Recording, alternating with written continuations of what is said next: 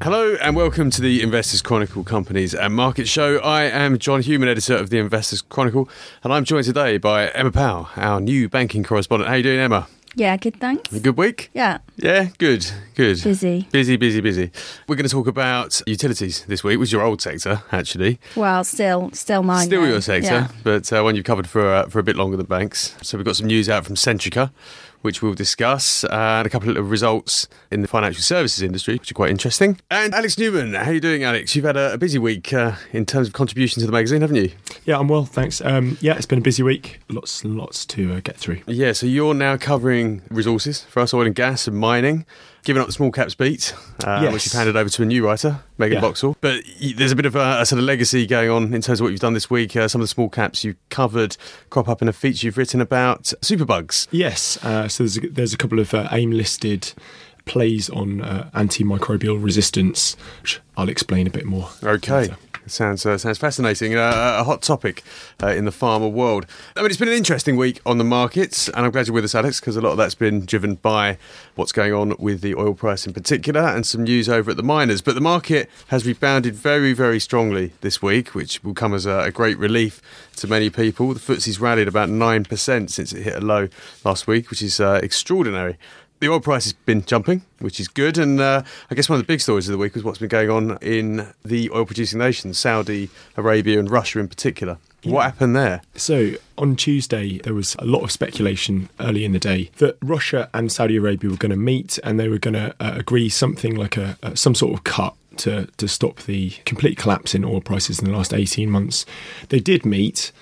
But what came out of the agreement was immediately sort of downplayed by the market. Traders who had initially bid up the oil price before the results of the meeting then decided this deal, or whatever this deal between the two nations might become, probably won't be that significant. No, so what they've agreed is to freeze production, Yeah, but not cut production. Freeze production at January levels, but the big point here is that they need wider agreement for either freezing or cuts. Iran, which has obviously just come out of sanctions, they're saying they're going to continue to increase production. They're not going to listen to the Saudis who are asking them to freeze production when it was a Saudi increase in production which has led to the price drop. So without more cooperation from other OPEC producers, it's looking like a bit of a dud of a deal. Okay, but nevertheless, the oil price has made a bit of a recovery anyway this week, back up to about $35 a barrel for Brent crude last I looked, and that's up in kind of mid-20s in January. So a bit of optimism. It's still nowhere near the viable levels for the industry. So it's not, the $35 a barrel oil is not really good news for most oil producers still. No, I mean, that low oil price was a big worry for many people who are looking at the BG Shell deal and the viability of that. But that completed this week. That's done. That's a done deal. So I'm no longer a BG shareholder. A cheque will be on its way to me and some Shell shares. And we're going to be looking at that in more detail in the future. If you like me, are in a position where you've suddenly become a Shell shareholder, what should you be doing with your new shareholding? So we're going to be looking at that in more detail. Indeed, yeah. The gold price. It's something you've looked at this week as well. Yeah. That's been very interesting because when the markets have been weak and these worries about a new global recession have been brewing, coming to the fore, the gold price has itself staged a bit of a recovery in the last few weeks. Yeah, so there's been a gold price rally since the beginning of the year. So many listeners and readers will be aware that there was a very, very long bull rally which ended or may have sort of stalled in about 2011. Since 2014, there's obviously been increased speculation that the Fed is going to raise interest rates, which is typically bad for gold because gold doesn't earn interest. Mm-hmm. So there has been more of a risk-on strategy for investors for the last couple of years. But with the dithering of the Fed at the moment and the call by the market that the central bank, the US central bank, is either very nervous about global output and growth. That has resulted in a flight to gold. So we've seen large inflows to gold ETFs, and the price has rebounded. We're also expecting increased demand for the physical commodity this year as well. That obviously has been really, really good news for the listed gold miners in London. So this month alone, we've seen very large increases in the share prices of Pan African Resources, Acacia, Highland, and Randgold, which is one of our buy tips. Whether that rally will continue, I mean, it's very difficult to say. But you would expect that if the Fed continues to err on the side of caution in raising interest rates, then we can expect to see more flight to gold. And Christiller has written this week as well that gold, in such uncertain times, is quite a worthy insurance policy. Absolutely. I think that's a long-held view of the magazine that, even if you're not using gold as a speculative instrument, it is definitely a non-correlated asset that can protect your portfolio from tough times. I mean, you've looked at the results of one of these miners, Acacia, in more detail this week. How were they? Acacia results were described as by the chief executive as slower, or the turnaround that he had been expecting was slower than he had hoped to achieve. The impairments that the company had to book last year meant that there was a bit of a sell-off in the shares when they announced their results. I mean, still, it's done very well so far in February. I think there's all the gold miners listed in London have showed at least a 20% share price gain. So there are some still good prospects for Acacia, even though it had a very difficult year last year. They had some problems with one of their mines and getting back online there. But we've kept the shares in a hold. We see a bit more upside with Randgold, which has a higher margin cost profile as well. Yeah, I guess. I mean, so the recovering gold price is good for these guys, but the name of the game for the past couple of years has been getting the cost of production down. Yeah, indeed. Okay, while we're on the subject of mining, you also covered Rio Tinto and Anglo American this week. I mean, the results look ugly, but the shares bounced quite sharply, particularly in Anglo's case. So, I mean, what's the story there? So, Anglo's shares, I mean, it's been a very interesting time because there's been a lot of very, very heavy selling for the last few years. I don't think the shares have really gained since about 2011. In the last month, they've doubled. That seems to be because people or investors think that this restructuring they've announced to launch the new Anglo American is going to work. How they're going to do that necessarily involves killing a lot of the old Anglo, and that means large asset sell-offs and a move to specifically diamonds, so they own De Beers, platinum metal group, and copper as well, which there's people are a bit more bullish about as a commodity there.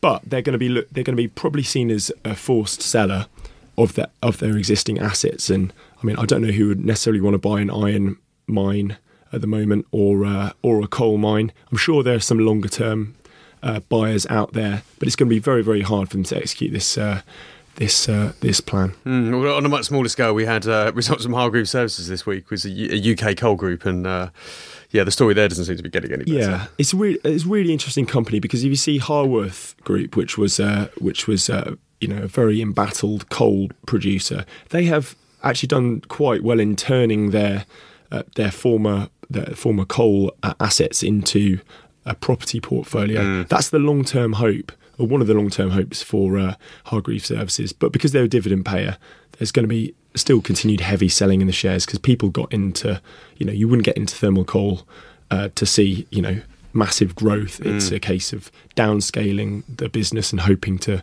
get some cash out of it. So there may be a long-term recovery play in Hargreaves Services. We don't see that for the foreseeable future, though. No. You mentioned dividends. Rio and Anglo both done something with their dividends, not necessarily good things with their dividends. So Anglo's cut its final dividend. Yes, and Rio, which maintained its final 2015 dividend, has now moved to a flexible dividend policy. That probably means that dividends this year are going to be about half what they were in 2015. That still is at the best, a worst case forward yield of about 4.5%, which is pretty good, considering most natural resources stocks are going to really, really struggle to keep this up. As opposed to Anglo, which has a significant debt profile, Rio has quite a lot more breathing room. Even though it did quite a heavy share buyback program last year, it still has good interest cover. And although it's it's mainly involved in iron ore production, there is free cash flow coming out there because they are, they've got some very high quality assets where they have got a bit more margin breathing room. Okay. So probably our pick of the large miners. Yes, yeah, and if we look at BHP, Billiton, who are reporting next week, they've got slightly higher debt exposure, a bit more of a headache from their petroleum as well, division as well. Okay, there you go.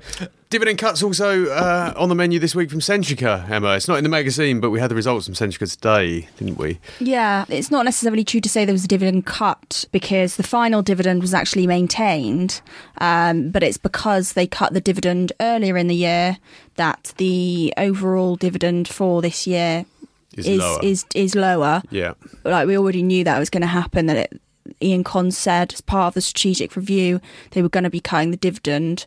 But these results were actually fairly well received by the market. They were slightly better than expected. Shares up about 3.5%. And this morning's trading, net debt down by about 9%.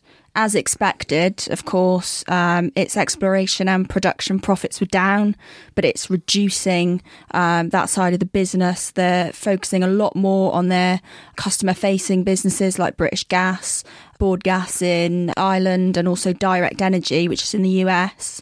Direct Energy did very well. British Gas, not so good because they've had some issues with their business accounts kind of switching their billing system, so they actually made a loss on that. But on the residential side up, I mean, not too bad. I mean, this is like a long-term recovery story. It's very early days. They think about 200 million this year they're targeting for costs to be cut. You've also been in the new spotlight this week, which is looking at Centrica from a slightly different angle, which is the price cuts that it's going to be. Well, has made. Yeah, they'll be they'll come into effect from the end of March, and obviously, this is actually kind of mirroring what happened last year. E.ON cut their prices. And then Scottish Power, SSE followed, and then EDF and British Gas were the last ones to announce their price cuts. Although actually worth noting that Centrica have cut their prices more than SSE and the others 3 times since the start of 2015. So the article in the mag is just looking at, what impact this will have on the group's earnings, if any, for Centrica and SSE.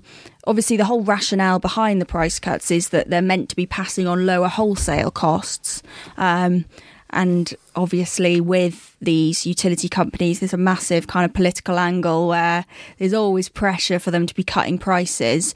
So, a lot of the price reductions are often in response to that and to pass on the kind of lower wholesale costs to customers, residential consumers. But I mean, to be honest, I would say that our verdict is very much there's a whole host of other fish they have to fry, Centrica and SSE. The lower commodity prices has obviously been the biggest bugbear for them. In terms of looking at kind of which one is preferred or which one is best, kind of people I talk to, and I would kind of agree with this, that Centrica is the one that we prefer out of SSE and Centrica, only because I think this repositioning of the business more towards the customer-facing businesses is a good idea. Obviously, Centrica's a lot less capital-intensive business as well, so it's a lot easier for it to kind of cut its costs. So presumably that means we're not worried about the dividend. It's lower for the whole year, but if the final dividend was maintained, that suggests that dividend recent cover, pressure is not so great. Dividend cover is another. Obviously, people invest in these energy stocks for their dividends. And I think the yield for Centrica for 2015 was 6%, and SSE was around about the 4.5% mark. So they're good dividends, but actually, this is another big worry, actually. Centrica's dividend cover was 1.4 times, SSE even lower, about 1.3 times, and SSE's has been declining. I think it was 2011 that it was 1.5 times, which is their target. So that's quite a long time ago that they actually were on their target, and 1.5 times isn't exactly brilliant anyway. So that is another big concern for investors. But, not to be all doom and gloom on Centrica, it did manage to maintain its final dividend, and Ian Conn said that progressive dividend policy in the future is very much going to depend on their cash flow position. Okay, so not necessarily shares for income seekers to jump into head first at the moment, but one to watch. Yeah, definitely one to watch. I mean, as I say, I mean, they're both trading on very low multiples at the moment. I mean, cheaper than you'd ever buy them before. But, of course, there are reasons for that. Centrica reported just over £1 billion loss. So,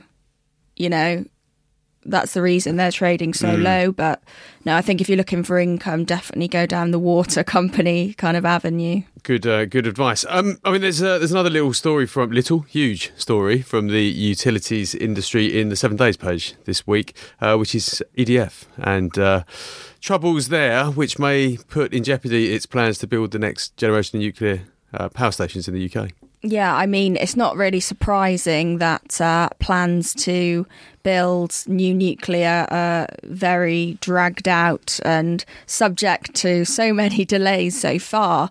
But yeah, basically EDF have come out and said that they're going to keep online 4 nuclear power stations for longer, just because the existing nuclear is not going to be enough to deliver the power the country needs. Also, EDF has been having very drawn-out negotiations with some of its Chinese investors because obviously the power prices have dropped so low, issues around funding for that and how much they're going to invest. They still haven't made an agreement on that, so it's all up in the air still, not surprisingly. No, well, good news for me, because it means the threat of a nuclear power station 10 miles from my house recedes somewhat, so it gives me a bit of breathing space. But not good for keeping the lights on in the UK, obviously. Well, exactly. I'm being purely selfish here. OK, sorry. Let's turn to your new beat, banking, and stick to 7 Days, because there's another little story here which is interesting. Metro Bank and its planned flotation, which the sort of enthusiasm seems to have waned slightly. Well, yeah, it's an interesting one, actually, because compare it to all the other banks, and it does look very expensive still. The story is that obviously they're planning to float, but before that, they're going to their existing investors to try and get money off them before the flotation. So, I mean, it's the exacts of this IPO are a bit up in the air at the moment, but they've basically cut the price that they're looking for from investors from £24 to £20. But as I said, that still makes it very expensive compared to the other banks. And it's interesting, actually, compare it to CYBG, which floated last week. That was ultra cheap. But obviously, when you compare its return on equity and a lot of other issues it had, that was the explanation behind that. So actually, it will be interesting to kind of get an explanation, I guess, on why Metro Bank is looking so expensive still. Well, it's quite small, isn't it? I mean, this was essentially built from scratch, 5 years ago or so, in response to the crisis, essentially. How big is it now? Does it have it doesn't seem to have an enormous branch network. Well, actually, one of the reasons behind the float is that they do want to grow their branch network. So you're buying growth. I guess the price tag is because of the potential rather than what it's already got. I imagine that's would be their rationale behind it. Whereas CYBG is Clydesdale and Yorkshire. I mean, that's been around a long time. That's a very well established business. It has, yeah. That's been around. In fact, our company's editor father, I believe, we used to be CFO of that, really? And that was many years ago. Ian Smith Senior. Okay. And that was about 20 years ago. So. Yeah, it's been around a while. There you go, friends in high places. Let's turn to a couple of results you put together this week. One in particular caught my eye, Plus 500, which has been an interesting story. It's had its problems, but it's putting them behind it. Yeah, I mean, obviously we wrote about this last May. They kind of suspended trading on some of their UK customer accounts. Plus 500 is kind of an online provider. It allows people to take long and short positions through CFDs, contracts for difference. Yeah. And basically the FCA ordered it to review some of its documentation just to make sure it was kind of complying with anti-money laundering regulations and things like that. So that took about a month for them to do, but they obviously... their customers couldn't, or some of their customers couldn't make trades. They couldn't accept new customers. So it caused a lot of disruption. And obviously on the back of this, they had to undergo a lot of kind of compliance reviews. I know they hired a lot more compliance staff to kind of review all their kind of processes. Obviously, that didn't come cheap. So it's not surprising that did make a dent in their profits. The fact that people couldn't trade for a while. That made a dent in their profits. And also they've done this big marketing drive as well. They're going for the higher value Western European customers now. So a lot of kind of marketing costs, compliance costs, things like that put a dent in their profits. But actually worth noting that their new customers, the amount of new customers they have did rise quite substantially. So you could argue that actually that marketing is paying off. Yeah, and I mean the profits, you say that, it's put a dent in them. It's put a small dent in them by the looks of things, because these are pretty chunky profits still. Yeah, I mean the dividend yield is exceptional. So we've actually just kind of been a bit more cautious, because it was a tip of ours, but we've just been a bit more cautious because it's still early days, and I think when something like that happens, that you still do have to rebuild investor trust. Yeah, I guess there were worries because this little compliance scare followed in the wake of problems at Quindale and some of the other small AIM shares, and AIM was getting a bit of a kicking at the time this happened. I guess there were worries that plus 500 there was something really wrong with it, but that doesn't seem to have been the case. The chief exec was at great pains to explain all this new staff they've taken on board and things like that. I mean, as you say, it was a bit of an AIM darling, actually. And then when news of this came out, the shares plummeted. Yes. The tide can turn very quickly when you're an AIM company. Yeah, exactly. But no, I mean, the shares have recovered since. But we're just a little bit, cautious before we advise people to start ploughing back in again. Okay. Just to round off your results this week, you had some fund management groups reporting. And of those, I guess Ashmore is the one that we keep an eye on most closely, given that it's essentially an emerging market proxy. Any signs of recovery there? Any optimism? Well, I'd argue that the bottom hasn't hit yet, but actually interesting to say that a couple of analysts I've seen have put Aberdeen and Ashmore back on buys. So some people would argue that, you get it for a good price now, but I'd be a bit cautious about it, to be honest. If there's an emerging market recovery, they're going to fly. Yeah. So, but they're still seeing massive outflows, so... Yeah, but they can turn quickly as well. I mean, look, as you said, Alex, the gold price, there was huge outflows from gold ETFs over the last few years. And then, growth wobble, growth scare, and everyone's piling back in. So that can turn quite quickly too. Yeah, I know. They're just completely at the mercy of the market, aren't they? Because they're investing in it, these companies. So Indeed. Okay, well, thank you very much. We've got lots more results in the magazine this week. We've got some biggies from the pharma sector, Shire and GlaxoSmithKline. Some property that you've covered as well, Hammerson in particular, and a couple of tech companies, Amino and Fidessa, that Theron has written about. But let's go back to pharma, because Alex, you've written one of the lead features this week, and it's the third in our series, Finding the Cure.